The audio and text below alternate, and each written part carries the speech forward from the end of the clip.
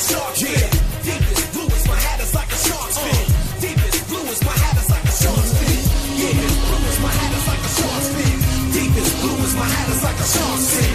Deepest blue is my hat. It is Thursday, July 8th here at Draft Shark Studios in Rochester, New York. Welcome to the podcast for the second day in a row. I'm your host, Matt Schauf. With me, as always, is Jared Small. This is episode 4 of our divisional preview series. We hit the NFC South yesterday, which was Wednesday. Now that I'm back from family vacation, we got to double these things up to get back on track. You can find the AFC and NFC West previews wherever you get your podcasts, of course, among many other things that are on DraftSharks.com right now, Jared. Yeah, I posted my stacks article today. 7 stacks, a bunch, that I've been targeting.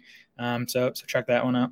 Yeah, and interesting because stacks have been getting talked about on Twitter lately too. People wondering if it's still worthwhile with such a focus at this point on stacking. I don't know. Do you have any changing opinions on that as you think about it? I mean, you just can't reach to create stacks. I mean, and people have looked at the actual numbers too. If you're reaching, more than a round past ADP, any benefit you're getting from that stack is just, is just negated by the value that you're losing, by making that reach. Right. I think that's the important takeaway here is don't reach just to make sure you get those stacks, but it's still going to help you, especially in best ball, if you do pair like your quarterback with wide receiver 1 and stuff like that. Yeah. And it's fun to stack like the Cowboys, but I think it's the cheap stacks that can really make a difference. And I have a few in my article that are like, you can just get them in the double-digit rounds. And if those hit, that's kind of when you're in business. Yeah, make sure you check those out. Today, we are going to stick with the South. We're going to head back to the AFC, where the biggest question mark in the entire division hangs like a dark cloud over this first team that we're going to get to. But we're going to steer away from that for the moment because every single team also has coaching changes, including the Houston Texans, which is the first one up. David Culley is the new head coach taking over this mess, and I do not envy his first head coaching job in the NFL. He actually spent 2 years as an offensive coordinator in the past, but it was all the way back at UTEP in 1989 and 1990. That would be University of Texas, El Paso, a little bit ways away from the NFL. He spent the past 27 years as an NFL assistant, primarily coaching wide receivers. 19 of those years Culley spent with Andy Reid, 15 in Philly, 4 in Kansas City, most recently worked with the Ravens. The lack of coordinator experience in the NFL certainly doesn't mean that he can't be a good head coach. It does mean that we don't have a whole lot of history on his offensive preferences, though, so we'll have to see that. Tim Kelly, on the other hand, returns as the offensive coordinator in Houston. He spent the past 2 years in that gig. How much of that was him? How much of that was Bill O'Brien is tough to know. Bill O'Brien spent most of that time calling the plays, though.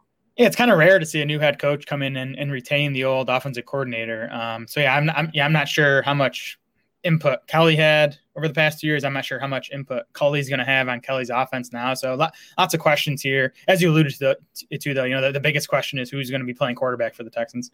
Yeah, and we'll get to that in a minute. Tim Kelly did finish last season calling the plays at least, and back before Deshaun Watson split with Houston and maybe, the NFL in general, he said that he felt comfortable with Tim Kelly running the offense. So we'll see. If everything is back in place, then I guess we should expect something similar. Houston was actually 13th in overall offensive DVOA last year, so really probably not as bad as you might think that they were. League worst in rushing DVOA, but 8th in passing. Of course, the big question is Deshaun Watson. Run-pass split, it was the league's 4th most pass-heavy offense last year. Before that, though, 6 straight years at 58% or more.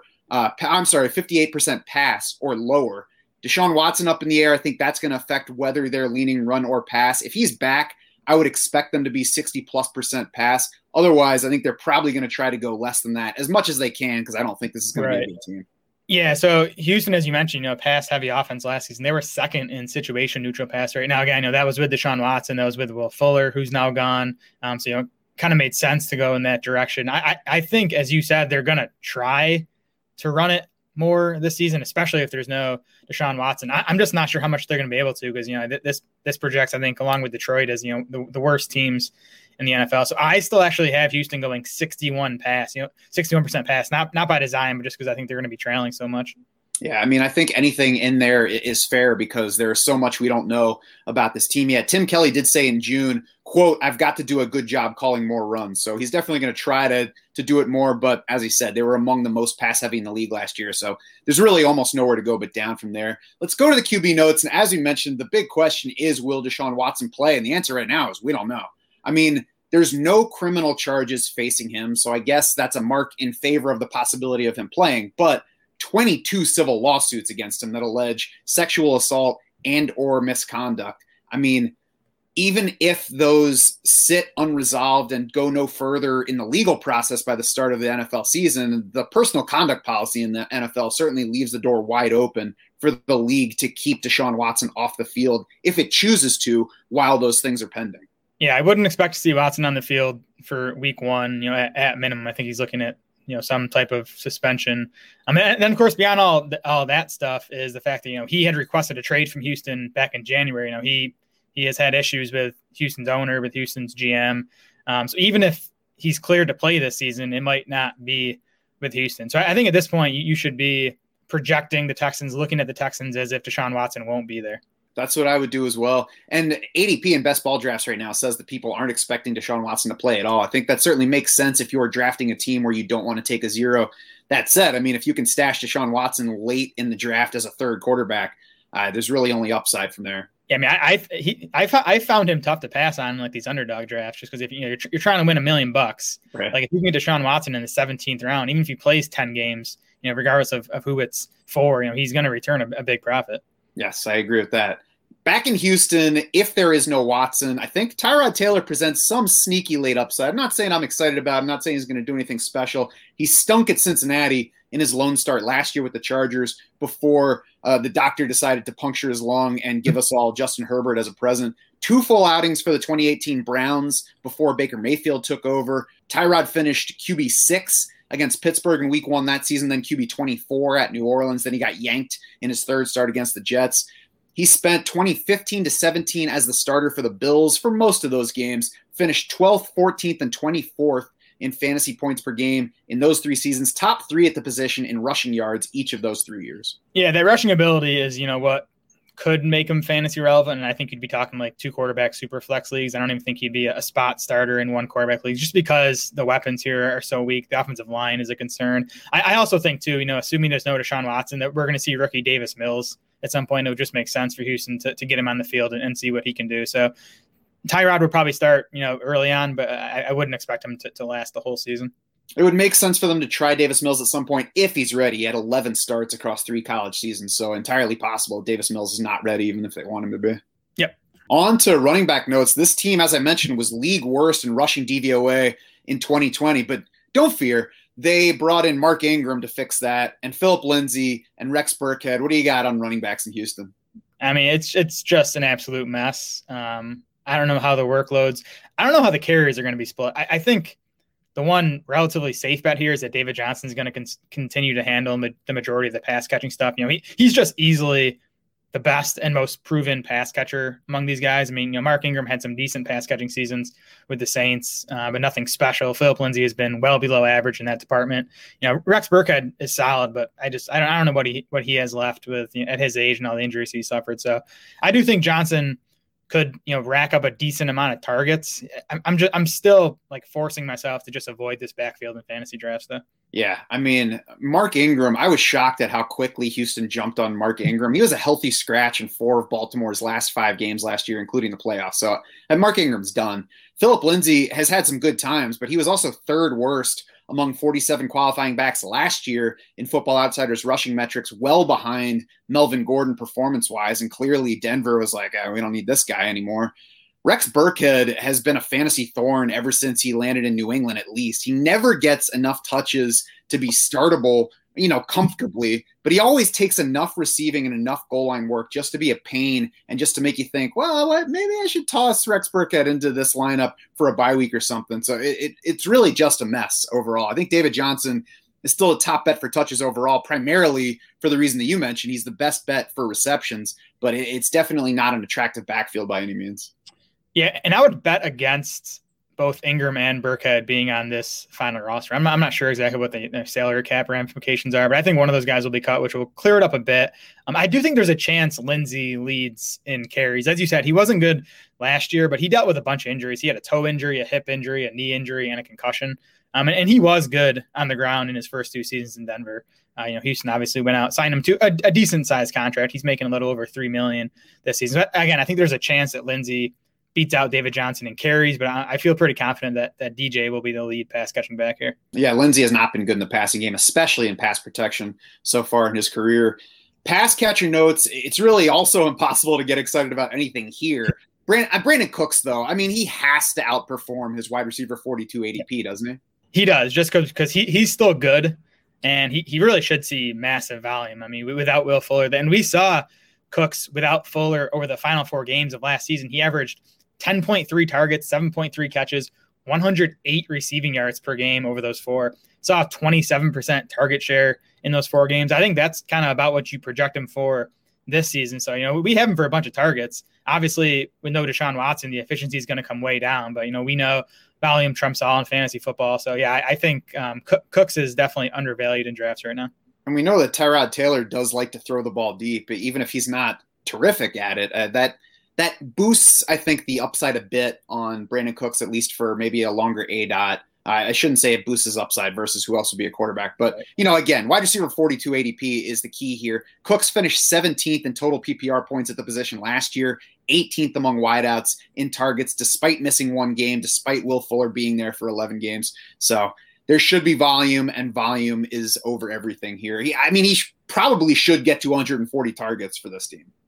Yeah, again, it's going to be a bad team that's going to be playing catch-up a whole bunch. Elsewhere, Houston drafted Nico Collins in round 3. They added Chris Conley, Andre Roberts, Chris Moore, Alex Erickson, Taywan Taylor, Dante Moncrief in free agency. Basically, if you were a crappy wide receiver with no contract this offseason, they were your charity. Yeah, this roster is just a joke. And I think it's going to be Nico Collins and Chris Conley battling for that, outside spot that Will Fuller vacates. I think, Houston probably wants it to be wants it to be Collins. They took him in the 3rd round, actually traded 3 picks to move up and draft Nico Collins. There's been some buzz on him early. So he's a guy I've even been at least eyeing, late in these best ball drafts, because I think, he could finish second on this team in targets. Yeah, worth noting, too, that Chris Conley has some history with David Culley. They were both with the Chiefs back before Culley moved to Baltimore and Conley signed with the Jaguars. So, take that for what it's worth. The other holdovers with Brandon Cooks are Randall Cobb, Kiki Cutie. I mean, if it's Tyrod Taylor at quarterback, I'm really not interested in anyone here beyond Brandon Cooks. Nope, me either. Darren Fells is gone at tight end. So Jordan Akins basically should be the lead tight end here. He's also going pretty much undrafted by ADP so far, despite topping the depth chart. There's upside as a tight end 3, but there are also plenty of those types of players. And, who knows for sure if Jordan Akins is the lead target at tight end for them this season.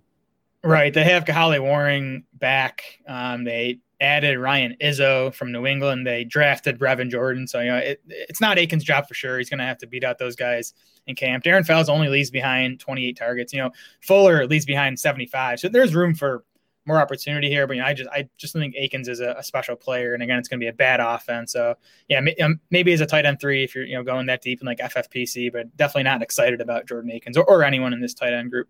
Right. So who do I like? There's no true like in Houston. You can't look at this team and like anything. Brandon Cooks, David Johnson, Phillip Lindsay, I think are values at their draft prices. It's been a while since the last time I drafted David Johnson, though. Maybe looking a little bit too much at, the report here and there that Phillip Lindsay could lead this team in carries. Lindsay's probably my highest owned Texan at the moment. I've been taking him in RB5 range, but that should probably shift to being more Brandon Cooks than Phillip Lindsay, I think.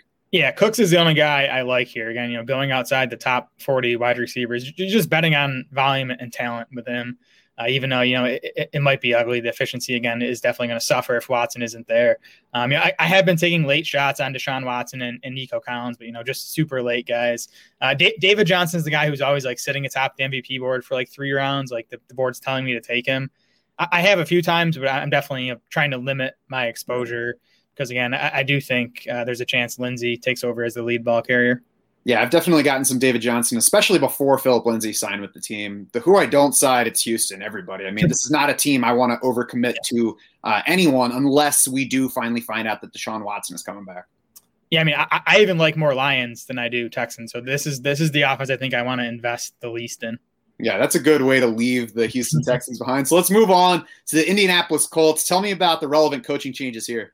Yeah, new offensive coordinator here with Nick Sirianni taking the Eagles head coaching job. It's going to be Marcus Brady replacing him. Brady's been the Colts quarterback coach for the last 3 years under head coach Frank Reich. He does have 6 seasons of offensive coordinating experience in the CFL, but none in the NFL. Again, though, Frank Reich is back for his 4th season with the Colts. He has confirmed that he's going to continue calling plays. So, despite the OC change, I don't expect to see much change in offensive scheme here. Yeah, that's what I would assume too. We've got an offensive coach running the team. He's been calling the plays. Should be more of the same. The run pass split was was interesting to look at getting ready for this. The 3 years of Frank Reich in Indianapolis, they went 62% pass with Andrew Luck the first season. Then, of course, he retired. They went 53.6% pass with Jacoby Brissett as the quarterback. And then last year, 55.5% with Phillip Rivers. What do you have in this category? So I have them at 56%, just a slight bump from what they did with Rivers last year, because I expect this to be a good team, and I think it's a team that wants to continue leaning on the run game with that offensive line and with Jonathan Taylor. And there's a chance, though, that they jump up back up to 60-ish%, kind of like they were with Andrew Luck, if Carson Wentz bounces back and is the guy he was, from 2017 to 2019 under Frank Reich. Yeah, I'm with you. I had 57-43. That's what the average is if you look at the first 3 years of Frank Reich calling the plays in Indy. So I think that's a fair spot. It's basically the same split that you have. QB notes, you already started talking about him. Carson Wentz, they traded a 3rd-round pick in this past draft for him, plus a conditional second-rounder in 2022. That one would become a 1st-round pick if Wentz plays at least 75% of the snaps for the Colts this season, or 70% of the snaps, and they make the playoffs. So it seems like they're making a decent-sized bet that Carson Wentz can rebound this season. Yeah, and if you look at his career, last year was obviously ugly, but that's kind of the outlier. He was a much better quarterback for his first 4 seasons. The first 2 of those coming up under Frank Reich in Philly. Wentz didn't really hit the fantasy radar as a rookie. He finished 24th among quarterbacks in fantasy points.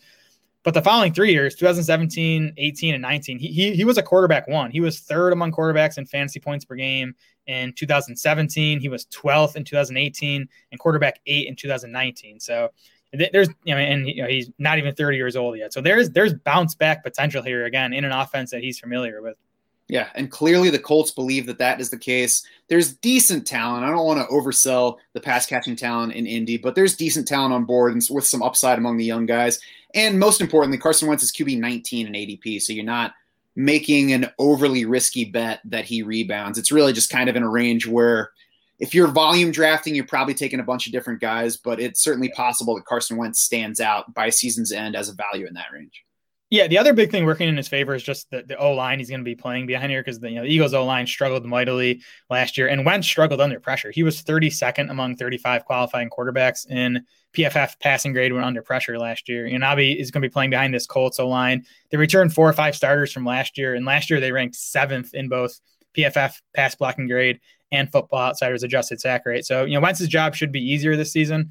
I think the downside is, again, that we expect this to be a run-leaning offense, which is going to hurt Wentz's volume. But again, if they do, bump up to 59, 60% pass, that's when I think, you could see Wentz finish as a top 12 quarterback. I hope, even as an Eagles fan, I hope he rebounds in Indianapolis. Last year was tough to watch, but I don't blame Carson Wentz totally for it. Running back notes, Jonathan Taylor was the 3rd best back in fantasy football from week 11 on last season, trailed only Derrick Henry and David Montgomery in fantasy points over that span. There was definitely some luck involved. 8 touchdowns over his final 5 games. 5 of the final 6 defenses he faced ranked 18th or worse in Football Outsiders run DVOA. The Colts were also winning over that span, so that helped boost his carry total for the season. The issues, I think, Taylor ranked 29th among running backs and targets. And through those first 10 games, he really wasn't very good. It wasn't like he was plugging along, doing all right, and then jumped up over the final 6. Yeah, and that latter point isn't so much of a concern for me, because I thought this guy was an elite prospect coming out, and for whatever reason he got off to a slow start, but he looked like Jonathan Taylor to me over the second half. So I expect him to have a big season on the ground again. Running behind one of the better offensive lines in the league. The issue is definitely his passing game role. Even in that hot stretch to close the season, he averaged only 2.7 targets per game over that stretch. That's a full season pace of 43 targets, would have ranked 27th among running backs. Now, Taylor was actually pretty good in the passing game last year. He was 9th in yards per route run, 11th in PFF receiving grade among 37 qualifying running backs. But the problem is Nyheim Hines is back, and Hines beat Taylor in both of those metrics. I believe he was actually number 1 among running backs in PFF receiving grade. So I just don't see a reason for the Colts to go away from Hines as, the primary pass catching back. So, target volume is the concern for Taylor, especially considering he's going, in the middle of the first round of fantasy drafts. Yeah, Nyheim Hines matched or exceeded Jonathan Taylor in targets in 13 of their 16 shared games last year, including the playoffs. Overall, 13.8% target share for Hines, 7.1% for Taylor, so nearly doubled him in that category.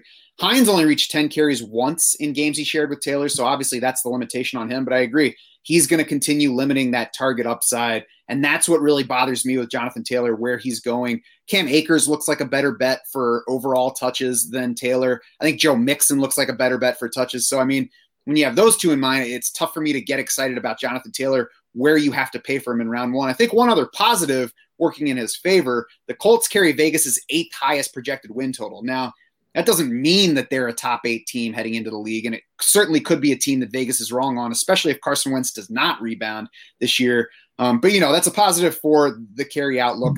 I'll consider Jonathan Taylor near the end of round 1, but honestly, if it gets to that point, he's still on the board, I'm probably taking a wide receiver over him. Yeah, I haven't drafted JT once yet, and I'm not sure I will. Zeke, I'm taking over him easily. I'm taking Austin Eckler over Jonathan Taylor in full PPR. JT for me is in the same tier as the guys like Cam Akers, Joe Mixon. You mentioned Nick Chubb. I think he is very similar as far as talent and role goes. So yeah, he's just going too early for me. Again, unless you think they're just going to phase out Hines, that's kind of where Taylor would pay off that price tag. I don't expect that to happen though.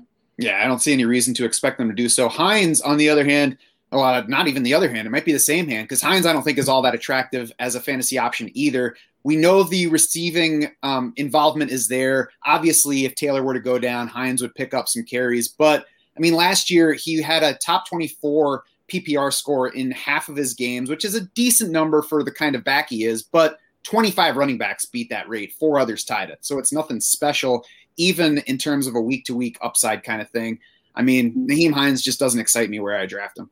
No, he's not a guy I would draft in lineup setting leagues. I think he's okay as like an RB4 in full PPR best ball, because he'll give you some games. It's always hard to know when they're going to come, but he'll have some 4 or 5 catch games this season. One other note I had on these Colts running backs and their pass catching projections is Phillip Rivers really, for most of his career, has targeted running backs at an above average rate, whereas Carson Wentz has tended to be below average. Now, I think a lot of that is just which running backs you have at your disposal. Phillip Rivers played with Austin Eckler. He played with Darren Sproles. He's had good pass catching backs. I'm not sure the target share of running backs is going to drop off a ton, but I think it might drop off some just, because the change at quarterback. Yeah, and if you look at the two different styles, Phillip Rivers is much more likely to check down and try to get the ball to somebody who can actually escape, whereas Carson Wentz clearly believes in his ability to scramble away from trouble and likes to take shots downfield and get those, high leverage passing plays. So, it's one of those things you don't want to overrate, but also don't ignore it. It's definitely a move down in terms of receiving outlook for running backs to go from Phillip Rivers to Carson Wentz. Yeah, we should also just mention Marlon Mack here, who is back coming off the torn Achilles. That's a tough injury to return from. I'm not interested in drafting him in fantasy, but there's a chance he cuts into Jonathan Taylor's workload at least a bit and is just kind of annoying. Yeah, if there was nothing else that I disliked about Jonathan Taylor, I would not skip him just because Marlon Mack is back. But since that's the case, it is like, Marlon Mack's probably going to get some carries. Yep. Pass catcher notes. This is an interesting group, and it's more interesting because all of their price tags are suppressed. Michael Pittman leads Colts wideouts in ADP, and he's only at wide receiver 48. So you're not betting too heavily by taking shots on any of these guys. No Colts receiver cracked the top 50 in PPR points per game last season. However, Pittman reached 5 catches just 3 times. So you would have liked to see more out of him in his rookie season, but he also missed a large chunk of games right in the middle of it and actually starting early in the season. So kind of impressive that he was at all productive as a rookie, given that. Yeah, he had that compartment syndrome in his calf in September. That's an injury like I remember Hakeem Nicks had it, and he was kind of never the same player after having that injury. I think even Tyler Lockett had it a couple years ago, didn't he? Pittman needed surgery for that. He missed 3 games, and then just, sort of didn't do a whole lot until the playoffs. I mean, he had that game against the Bills, that playoff loss to the Bills, 10 targets, 5 catches, 90 yards. That's kind of how he headed into the offseason. So maybe some momentum there. He's a guy the Colts took early in the second round 2 years ago. Actually took Michael Pittman ahead of Jonathan Taylor. And, there were some videos. The front office and coaching staff was obviously pumped when they landed Pittman. So, I think there's definitely a path there for him to emerge as Indy's number 1 wide receiver this season. I agree with that. We weren't in love with him as a prospect coming in. We'll see how much that carries over into year 2. It's also worth noting he didn't fare particularly well in the advanced metrics. T.Y. Hilton outperformed him by those measures, looking at PFF, looking at Football Outsiders type stuff. And then the Colts re-signed T.Y. Hilton this offseason for $8 million on a 1-year contract. He did flirt with other teams, most notably the Ravens, it seemed like. Again, he outperformed Pittman in those categories, also including passer rating on balls thrown his way. He's going about 3 rounds behind Pittman. So, I mean, if we're talking Michael Pittman versus T.Y. Hilton, it's tough for me to say that Pittman's a better pick than T.Y. Hilton right now. Yeah, that's fair because of the ADP discrepancy. The contract you mentioned for Hilton surprised me. Fully guaranteed $8 million this season. It actually makes him the 14th highest paid wide receiver in 2021.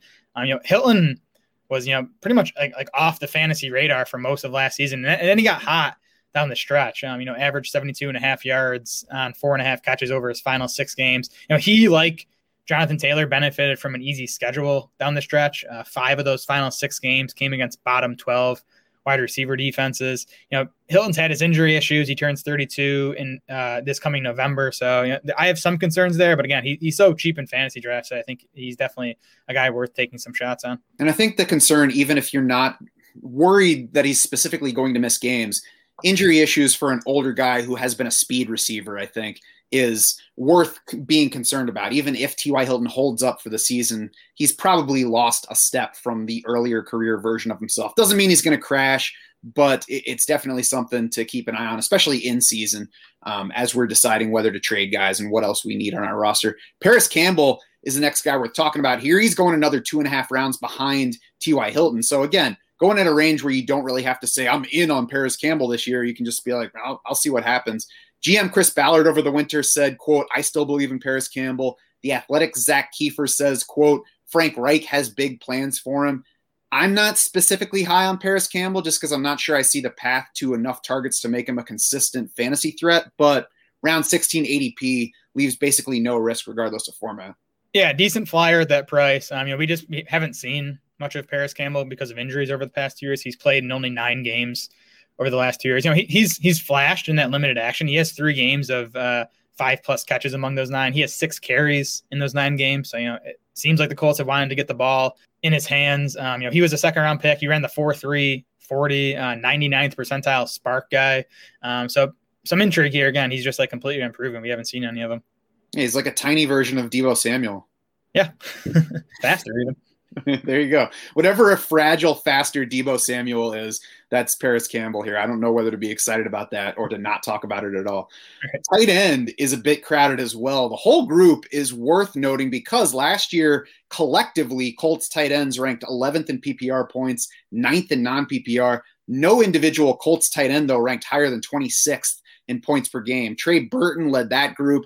He's dangling on the open market right now, no contract from anybody. So it leaves behind the question of who is the top guy in his absence. I mean, this still remains an obvious candidate should Zach Ertz's asking price become lower from the Eagles, or whether the Eagles finally just decide to cut him loose and let him be a free agent.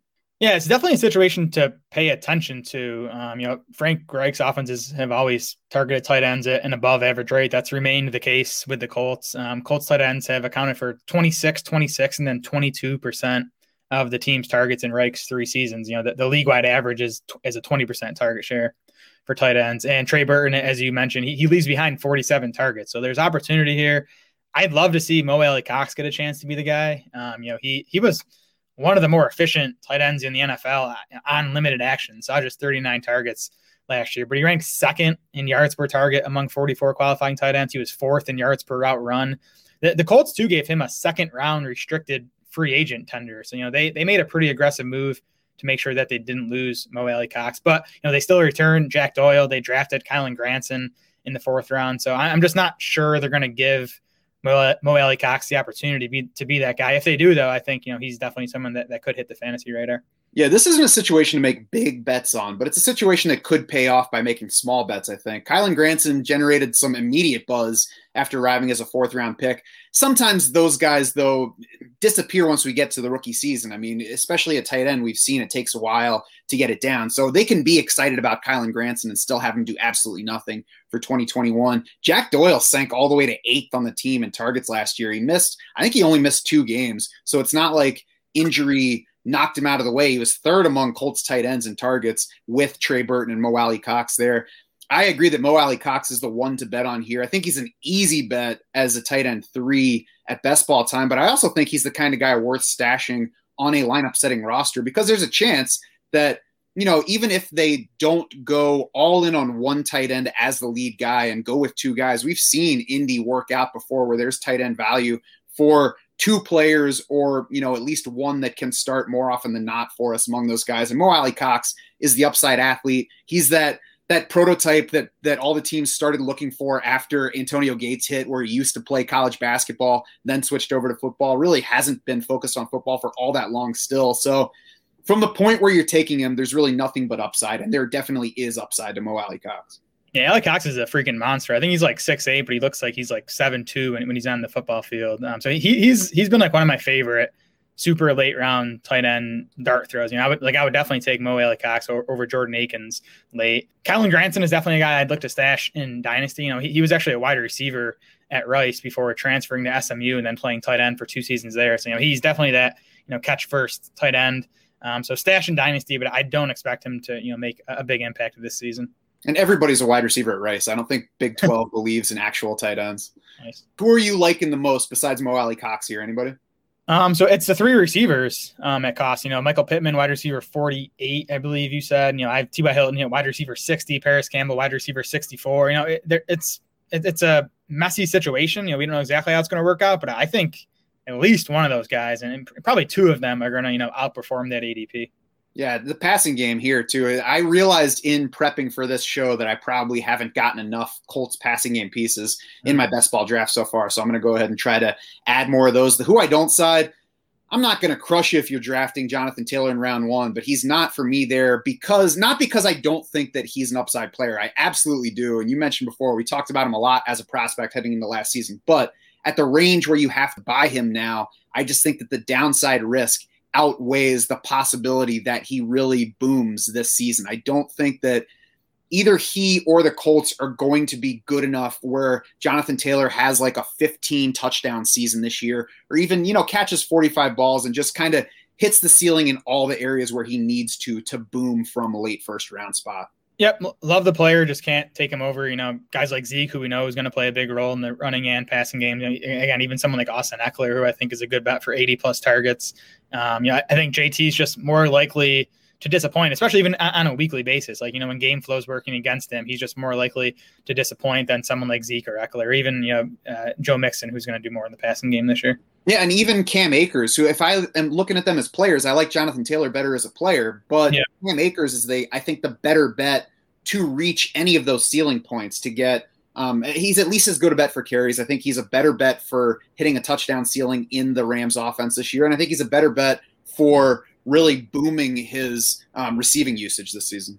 Yeah, and not to get too far into Akers. I mean, he's still unproven in the passing game, but he definitely has a clearer path to become the Rams' clear lead pass catching back than Jonathan Taylor does. Jacksonville Jaguars, another team that replaced its head coach. Urban Meyer takes over after 17 years as a head coach at the college level, out of football the past 2 years, 2019, 2020. I know he cited heart issues in stepping away. Not sure going to the NFL is the best remedy for that, but we'll see how it works out for him. His college teams averaged 42% pass, 58% run. That's obviously not a split that you're going to replicate in the NFL, but, at least speaks to him liking to run the ball.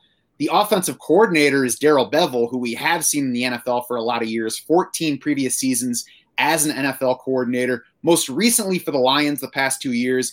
Overall, Bevell has leaned run 54-46 average pass run split over his entire time as an OC.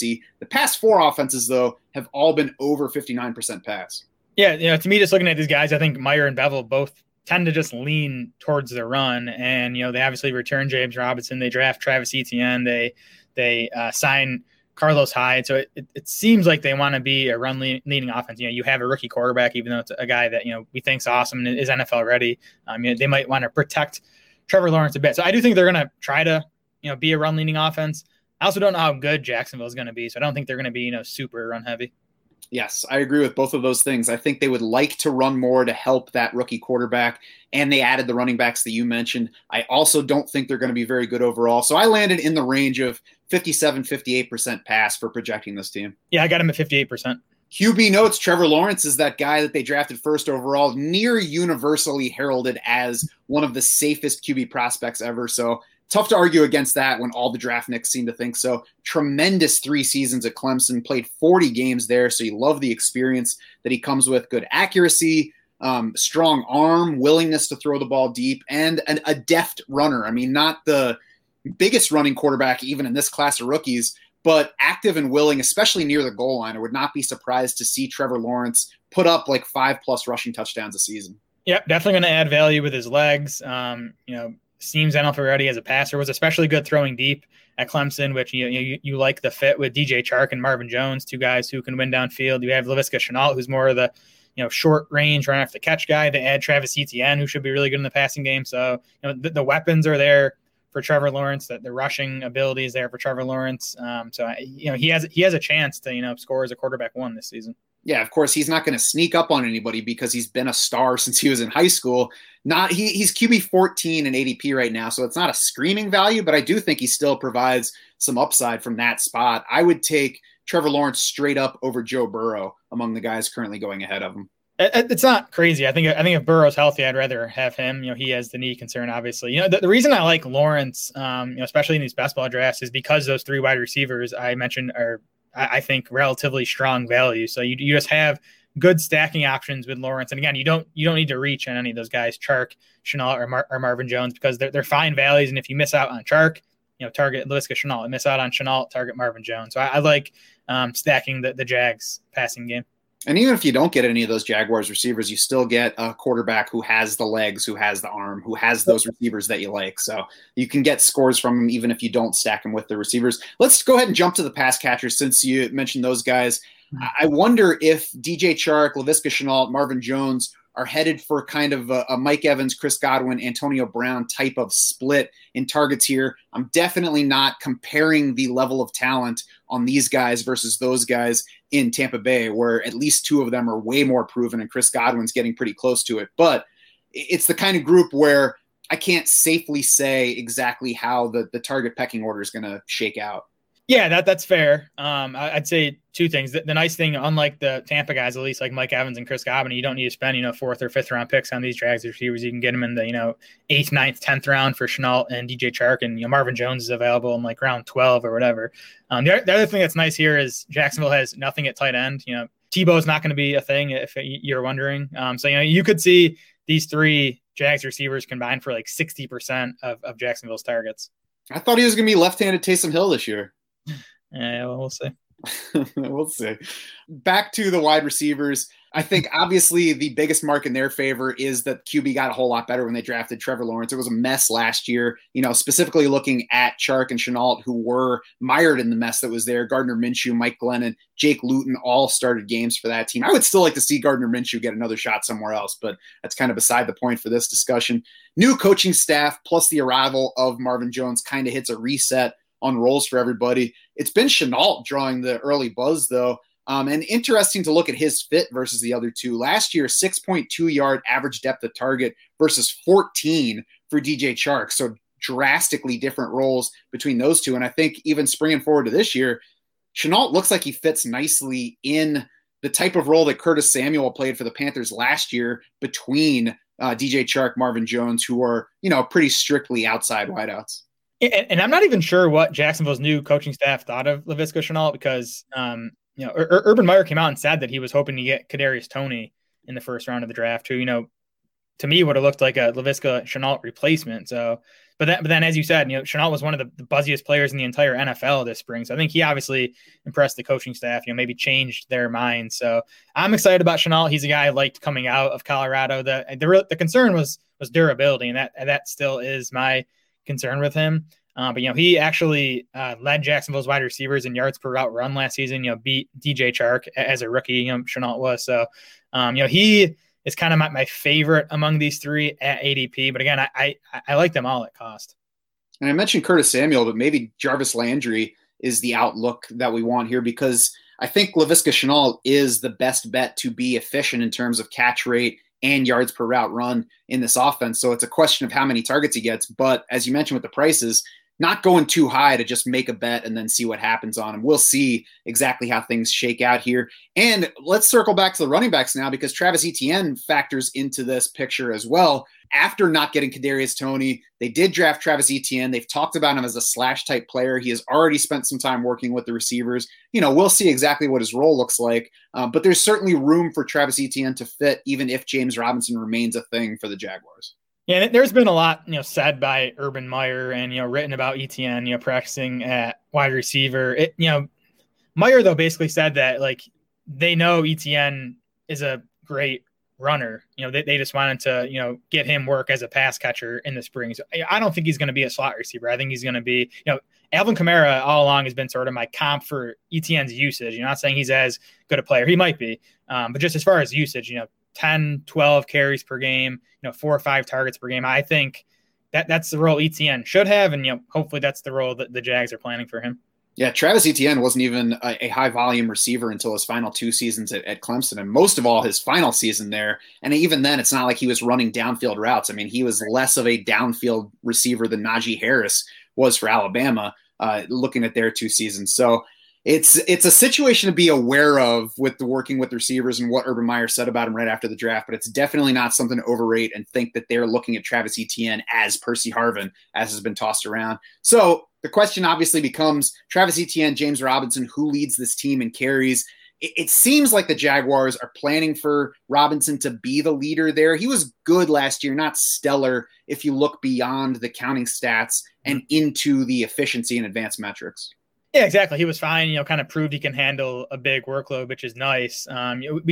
We don't know what this new Jags coaching staff really thinks about James Robinson. Again, the fact that they spent a first round pick on Etienne and also signed Carlos Hyde, who, Meyer has experience with from their time at Ohio State, that makes me wonder a bit, what their plans are, what they think about James Robinson. But really, Robinson, you can get in the 8th or 9th round. Even Etienne slips into the 5th round at times right now. And this situation's murky, but sometimes murky situations mean, we can, get value there. So I think both guys are fine at ADP right now.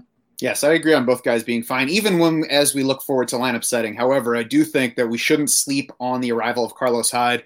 The Jaguars gave him just a little bit less than the Falcons gave Mike Davis in free agency. Hyde said that he knew as soon as Urban Meyer landed in Jacksonville that was the only place he wanted to go play. Clearly still feels a connection to his college coach. Was solid in Seattle last season, so it's not like we're talking about a totally past his prime, useless running back. This isn't Mark Ingram. I think Carlos Hyde is going to play a role here. That certainly makes me less interested in James Robinson anywhere really within the single-digit rounds. I think at this point, Robinson basically looks like Ronald Jones, but in a worse offense and with less physical ability.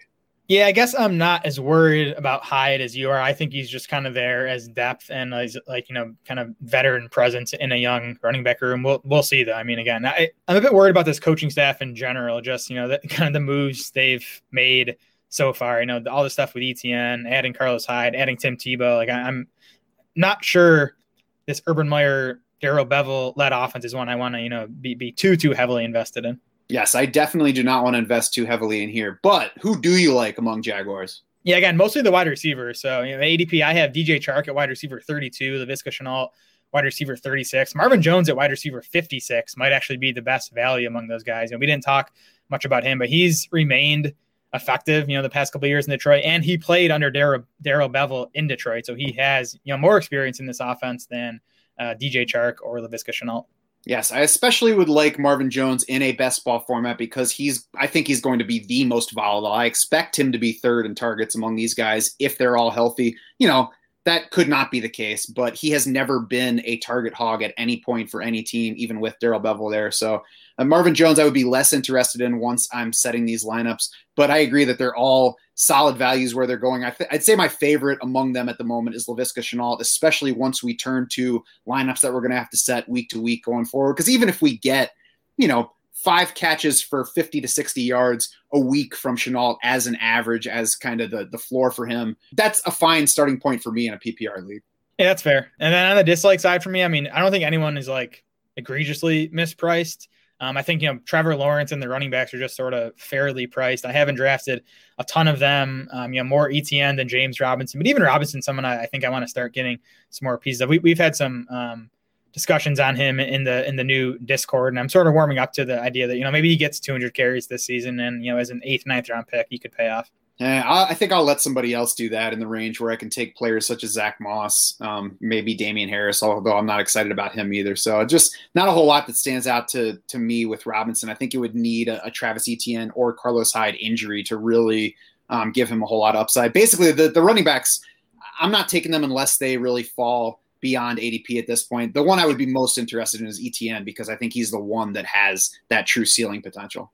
Yeah, when Etienne gets to the 5th round, I start to get interested because, he's a 1st round running back.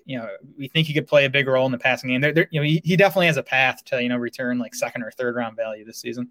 And even if they start the season with this plan to make James Robinson the lead ball carrier and Travis Etienne the, jacked up Nyheim Hines, it could be by week 6 they're like, listen, we got to give the ball to Travis Etienne more because this is ridiculous. Yes, agreed. Tennessee Titans. Tell me about relevant coaching changes on this front.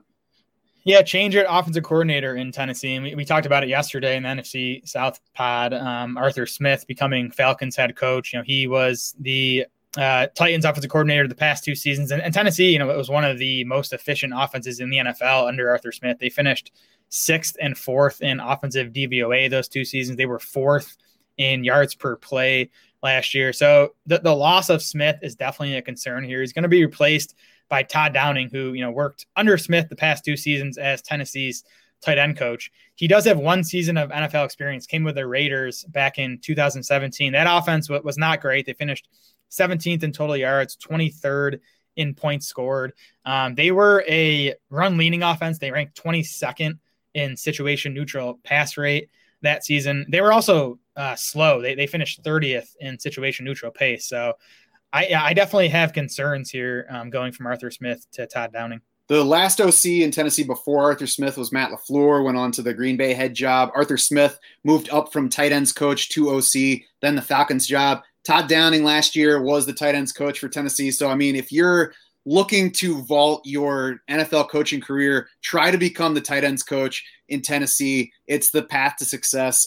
Todd Downing, makes that same jump. I don't think we can expect the offense to stay at the same level, but they also have plenty of pieces for us to not worry too much about it. I'm at a Will C level, but they've still got Derrick Henry. They've still got Ryan Tannehill. They've still got A.J. Brown, and now they added Julio Jones. So I'm certainly not going to expect a big fall off here. I would hope, looking at kind of the run pass split, I would hope that trading for Julio Jones means that you're planning to pass the ball more, but they were 50-50 last year run pass, 3rd most run heavy in the league. And that's at a level that's going to lead the league in run heaviness most seasons. So there's almost nowhere to go but up from there. So even if they are leaning more pass, it's still not going to be a pass-friendly offense, I wouldn't expect.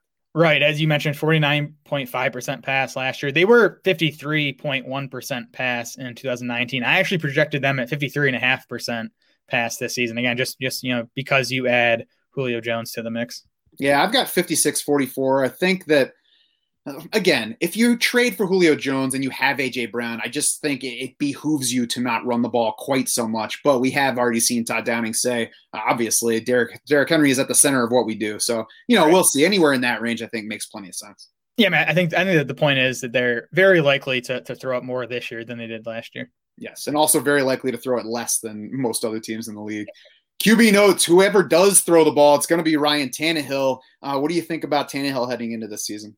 Yeah, I was completely off Tannehill before the Julio Jones trade because, again, you lose Arthur Smith, you lose Corey Davis, you lose Jonnu Smith. It was really just A.J. Brown at that point. Adding Julio Jones obviously huge. So, Tannehill back in like borderline quarterback one range for me. That concern I have is on the, TD regression front. He had a 6.9% passing touchdown rate last year, which is, well above average. The average over the past 3 seasons is 4.7%. So, some chance for passing touchdown regression. Rushing touchdown regression definitely coming. Tannehill scored on 7 of his 43 carries last year, a 16% rushing touchdown rate. Just compare that to his first 7 seasons in the NFL. He scored on 3.4% of his carries. I think you expect him to score 2 or 3 times on the ground this season, not 7, which is a pretty big deal. Yes, only Lamar Jackson over the past 2 seasons has had a higher passing touchdown rate. 5th most rushing touchdowns among all quarterbacks in that time for Ryan Tannehill, and that's even with only starting 10 games in 2019. Led all quarterbacks in yards per pass attempt over the past 2 years as well, though. So he has been overly efficient in his 2 years as the Titans quarterback. I would assume that his efficiency is going to remain high because he's got A.J. Brown and Julio Jones as his 2 receivers. And I mean, there aren't many offenses in the league that are going to match or even come close to that level of talent, but there is certainly room for him to come down some. That all said, QB 11 ADP right now, I think it's a fair price for Ryan Tannehill. We've seen over the past 2 years that he does have upside beyond that level. Yeah, I think it's fair. I prefer like Tom Brady and Matt Stafford straight up, and they're kind of going in the same area. So I honestly haven't drafted a ton of Tannehill. I think Matthew Stafford versus Ryan Tannehill is pretty even, and Tannehill is the better runner between them. For sure. We'll see if there's a big gap in passing volume between them. However, that could certainly be another differentiator. But, in a range where I think he's fairly priced. So let's skip to the pass catchers because we're talking about that passing game, because we know the running game more at this point. Is Julio Jones about to be the number 2 wide receiver on his team for the first time since 2012? It sure looks like it. Yeah, I think he is. I'm not sure the target discrepancy, when Julio's healthy will be big. I do expect Brown to lead the way. This is another case where, these 2 guys should combine for like half of Tennessee's targets when they're on the field. Julio Jones did turn 32 in February. He's obviously had the long list of injuries, but he remained one of the best receivers in the NFL when he was healthy last season. 3rd in yards per target, 4th in yards per route run among 87 qualifying wide receivers. Is now joining this Titans passing game that, as we said, has been super efficient. The concern is just Atlanta was so pass leaning. So they ranked 8th in pass rate and 4th in pass attempts last season. Tennessee ranked 30th in both of those categories. We do expect Tennessee to throw it more, but they're not going to throw it as much as Atlanta has. So, when Jones was traded from Atlanta to Tennessee, his target projection took a pretty decent sized hit. Yeah, he's going in round 4 right now. I mean, could he deliver from there? Sure. A.J. Brown, though, has performed like an alpha the past 2 years. I was excited about him for fantasy outlook before Julio arrived. I still want to like him, but there has not been a whole lot of lowering on A.J. Brown's price since then. He remains inside the top 8 in ADP at the position, still going around the 2-3 turn. So, like with Tannehill, I think A.J. Brown will remain an above-average producer on the efficiency front. But, I mean, betting on a player to do that early in your draft has been a good way to get yourself into trouble in building a fantasy roster. Yeah, that's fair. And that's why I was off A.J. Brown last year. I think, you were as well at cost, and that obviously turned out to be wrong. Like at some point, if a guy starts to be that efficient year over year, you just have to start to expect it. And, with Brown, it's still only been 2 seasons. You don't expect him to be as efficient this season, but I still think he's going to see more targets this year than he did last year. Again, the Titans lost a combined 192 targets with Corey Davis, Adam Humphries, and Jonnu Smith leaving. Julio's obviously not going to soak up all of those, so I think there's room for Brown's target share to still climb. Plus, again, we expect Tennessee to throw it a bit more, so I think he'll set a new career high in targets. My concern with A.J. Brown is the knee surgeries he had in January, and he still was sidelined in spring practices. So we'll have to see if he's ready to go for the start of training camp. I wish he were consistently going in round 3. Then I would take some A.J. Brown as it is. I think I'm kind of resting on my early shares on him. If all things go right, this could certainly be a DK Metcalf, Tyler Lockett kind of duo, even if the team is not among the league leaders in passing volume, which we certainly don't expect. But, I don't have any idea what the target volume picture actually looks like under the new OC with these 2 wideouts. I guess between them, I'm a little bit more worried about passing on Julio Jones at his price than A.J. Brown at his price right now. But I'm clearly not worried enough that I'm actually targeting either of them at the moment. Yeah, and Brown gets into the 3rd in plenty of drafts, and I do like him, in the early to mid third round. I'm not finding myself interested in any other Tennessee pass catchers. There was some fantasy buzz on Anthony Firkser early in the offseason. There's been no Titans buzz on him that I've seen so far. No, I mean, I do think he's going to be their lead pass catching tight end. He's actually been efficient when he's gotten opportunities behind Jonnu Smith. And Firkser had 2 big games last year when Smith was out or left early. Smith was out in week 13. Firkser went 5 catches for 51 yards on 7 targets. So I guess a big game was overstating that one. But then he did have a big game in week 6 when Smith left that one early. Firkser had 8 catches for 113 yards and a score. Again, Jonnu Smith leaves behind 65 targets. Julio probably picks up some of those, but there's room for Firkser to get into that 60, 70 target range, and that's enough where he might struggle for reliable weekly value in lineup setting leagues, but I do think he's a decent lower end tight end 2 target in best balls. Yeah, and he was climbing earlier in draft season where you could find him in the mid-teens, but right now he's tight end 24. Fine from there. I certainly see the upside from there. My concern is that they were already playing it as a committee at tight end even when Jonnu Smith was there, and I think he's a much bigger talent than Anthony Firkser, so I don't see any reason to believe that Anthony Firkser is going to take over as a clear lead tight end here. And if I don't get a limited guy like Anthony Firkser as the clear lead tight end when I'm setting my lineups, I'm just not that interested. Who else do they have there? I'm trying to look it up right now. I think they have Jeff Swaim. Yep. Yeah, I mean, they have Jeff Swaim, Tommy Hudson, Jared Pinkney. I mean, there's a chance that they just kind of can't go committee and Firkser sees the majority of the tight end targets. I mean, there's a chance, but last year we were like, they got Jonnu Smith and then what? Anthony Firkser, Jeff Swaim. I mean, they've got to throw the ball to Jonnu Smith. Yep, that's fair. Back to running back notes. Derrick Henry is Derrick Henry. There's a new offensive coordinator. He says it's no secret that getting Derrick Henry the ball is a key to this offense. Derrick Henry has led the league in carries, rushing yards, and rushing touchdowns 2 straight seasons. I would say he certainly remains the best bet to lead all 3 of those categories. The problem there, though, and it's a problem only when you're deciding whether to draft him where you need to do so.